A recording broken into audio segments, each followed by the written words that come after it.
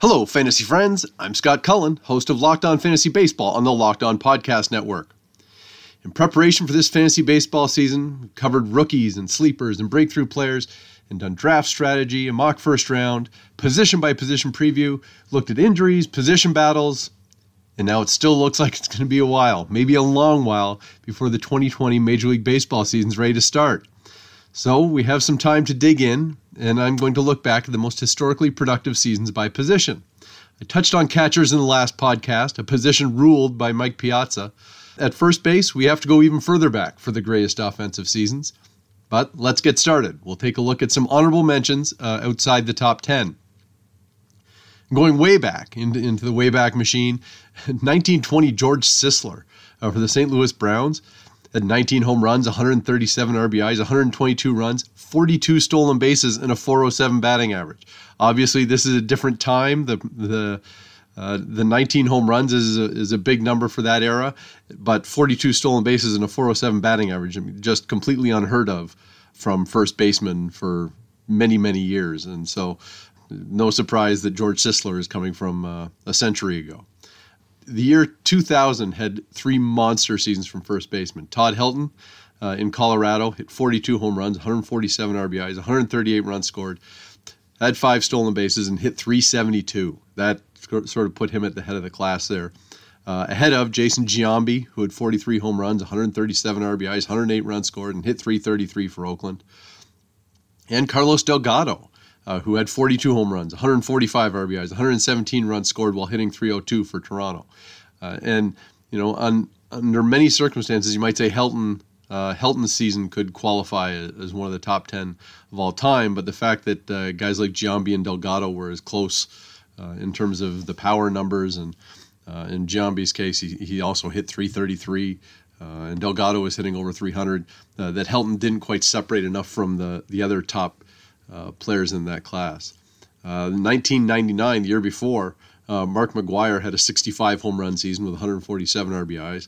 He only hit .278, but we're still talking a 65 home run season, so big numbers there. Then back into the 1930s, in 1938, Jimmy Fox had 50 home runs, 175 RBIs, 139 runs scored while hitting .349, and in the same season, Hank Greenberg with Detroit had 58 home runs, 146 RBIs, 144 runs scored while hitting .315. Massive, massive numbers. The year before, in 1937, Greenberg had 40 home runs, 183 RBIs, 137 runs, and a .337 batting average. Fantastic seasons, obviously, but also obviously coming at a completely different era. And so more modern production in 2006, Albert Pujols had 49 home runs, 137 RBIs, and he was not the leader in the categories at first base that year, because Ryan Howard had 58 home runs and 149 RBIs. Pujols scored a few more runs, and he hit .331 to Ryan Howard's .313. So two monster seasons there. Pujols again in 2003 had 43 home runs, 137 RBIs, 124 runs scored, and hit .359. But this was a time when first base was a real power source. And so in addition to Pujols, Todd Helton and Delgado and Giambi and Jim Thome, they all had huge numbers that year as well. And so Pujols doesn't quite separate from the field in the same way. And the year before, in 2002, Jim Thome had 52 home runs, 118 RBIs, 101 runs scored, and hit .304. A fantastic season, but again, guys like Jason Giambi and Todd Helton and Jeff Bagwell, they weren't that far behind Thome's production. So it's really the history of first base is these guys who are putting up outrageous, massive power numbers, and that's not necessarily what we see today.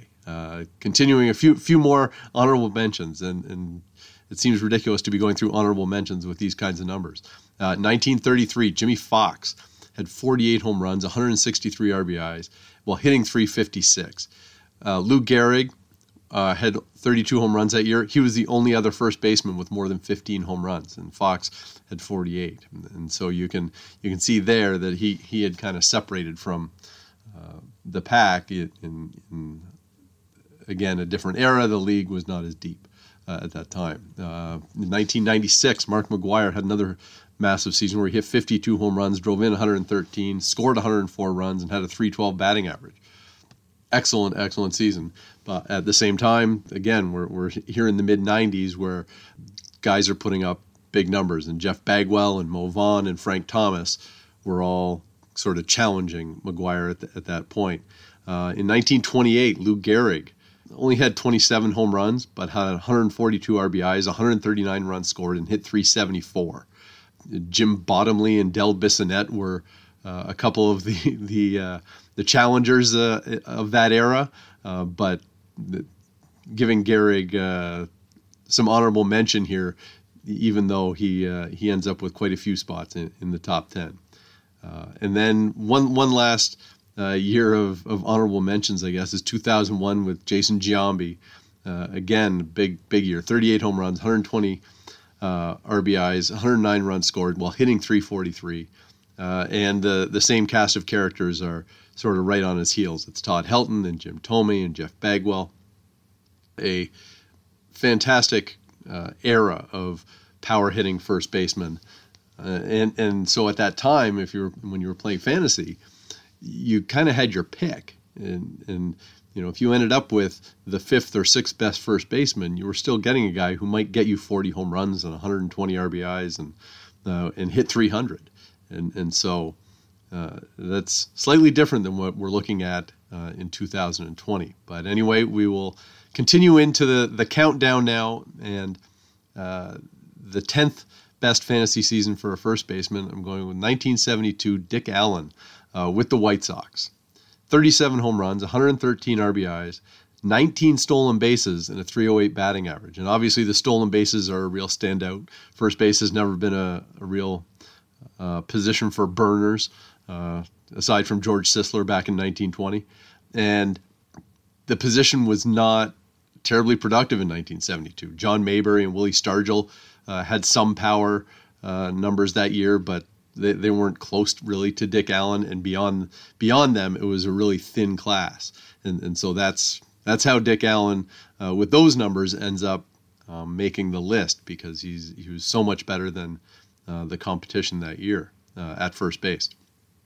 And now then at number 9, I'm going with Frank Thomas in 1994. When Thomas had 38 home runs, 101 RBIs, 106 runs scored while hitting .336. The big hurt, that's a great season, and it's not even the best first base production that year. That belongs to Jeff Bagwell, who we'll get to later on in the countdown. But Thomas and Bagwell were so much more productive than the other first basemen in 1994. We went through a bunch of the honorable mentions when they had real depth at first base, where guys were hitting a bunch, and it happened to come after 1994 for the most part there. That Thomas and Bagwell were kind of far and away ahead of the rest of the first basemen at that time. So we'll move on to number 8, and it's 1961 Norm Cash, who had 41 home runs, 132 RBIs, 119 runs scored, stole 11 bases while hitting .361. It's not a bad year. Jim Gentile, Harmon Killebrew, and Orlando Cepeda, they each hit more than 40 home runs too. So there was some depth at the position, but no one was touching Cash's .361 batting average in addition to all those massive power numbers. And so Norm Cash takes in number 8 on the countdown.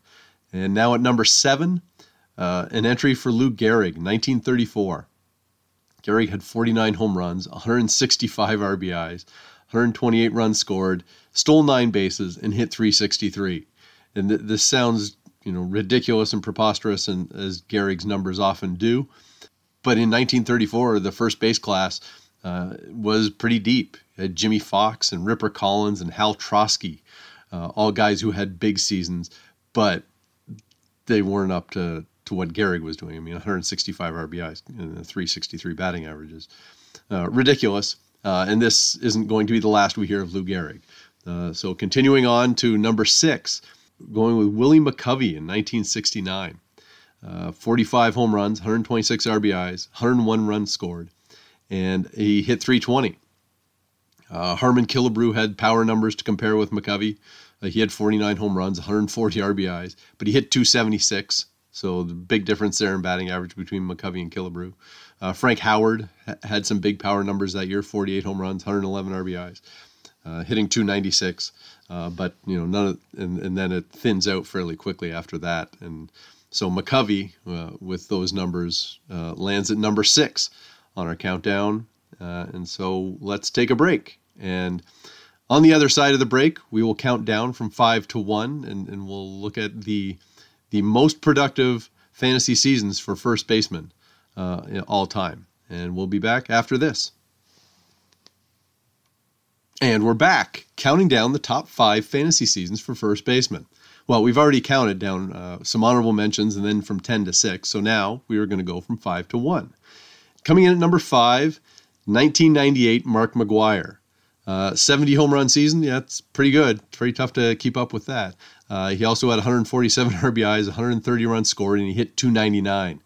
And this is an era of the late 90s where first basemen were putting up some huge numbers, and that includes Jeff Bagwell and Mo Vaughn and even John Olerud and Andres Galarraga.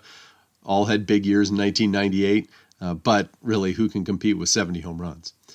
And so into number 4, the previously mentioned Jeff Bagwell.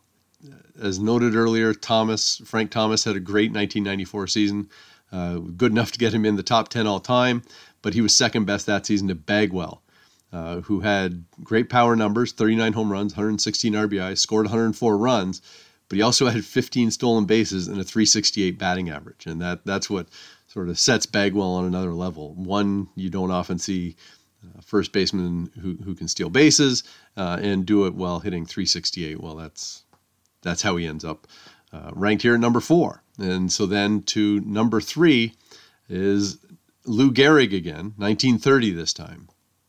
In 1930, Gehrig had 41 home runs, 174 RBIs, 143 runs, stole 12 bases, and hit 379. These are insane numbers. But anyway, they have Bill Terry and Jimmy Fox and Ed Morgan all had strong seasons at first base in that season. But no one is that close to Gehrig, given how ridiculous those numbers are.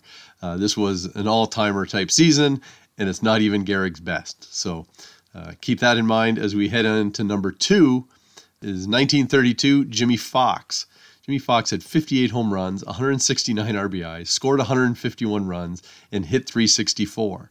Gehrig was great too in 1932, and Bill Terry and Don Hurst were productive, but they were all quite a long way behind Jimmy Fox in 1932. That's a big year, and so that will bring us to the number 1 all-time fantasy season at first base, and it goes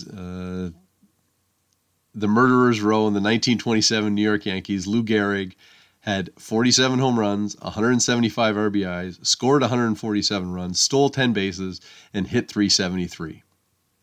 It's an outrageous season, and it comes at a time when there weren't other guys hitting those kinds of numbers. Bill Terry was the only other first baseman to hit 20 home runs that season. He hit exactly 20, and Gehrig had 47. And 175 RBIs and 147 runs while hitting 373. It's an absurd season, and so that counts as the best fantasy season for first baseman. I'm sure people playing fantasy baseball in 1927 were really proud when they got Lou Gehrig. So not unlike the catcher position, first base is no longer the home to massive offensive performances, at least none like the players on this list. And that was the same case with catchers. A guy like Freddie Freeman now is solid, a well-rounded player who could hit you 35 home runs and score 100 and drive in 100 and hit 300. But those numbers all fall a tier or two below the guys on this list. And so that means that first base is really no longer the demand position that it used to be. At one point, teams would stash their power hitters at first, a guy who might have shortcomings otherwise, but big, strong players who they could count on for home runs would get stashed there, and it's just not the way baseball teams are handling the position these days. And And so when the position was at its deepest, like in the late 90s there, you could, get guys that would drive results for your team. And even if the first base position was deep, it had value to grab, the fifth or sixth best one. And because those guys had a chance to put up huge numbers.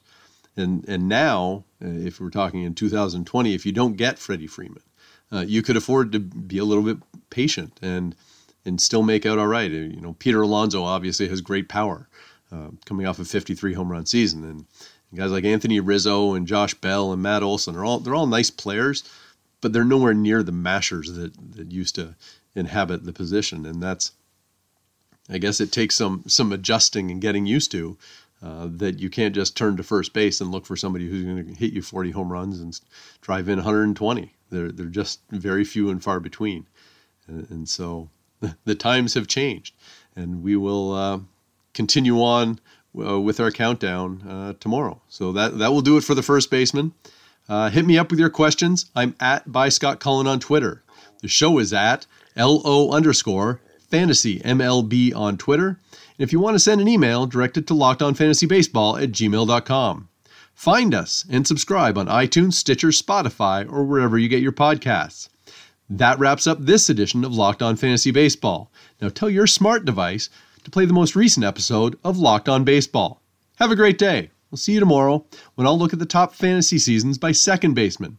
Stay locked in with Locked On Fantasy Baseball, your source for daily fantasy news and analysis.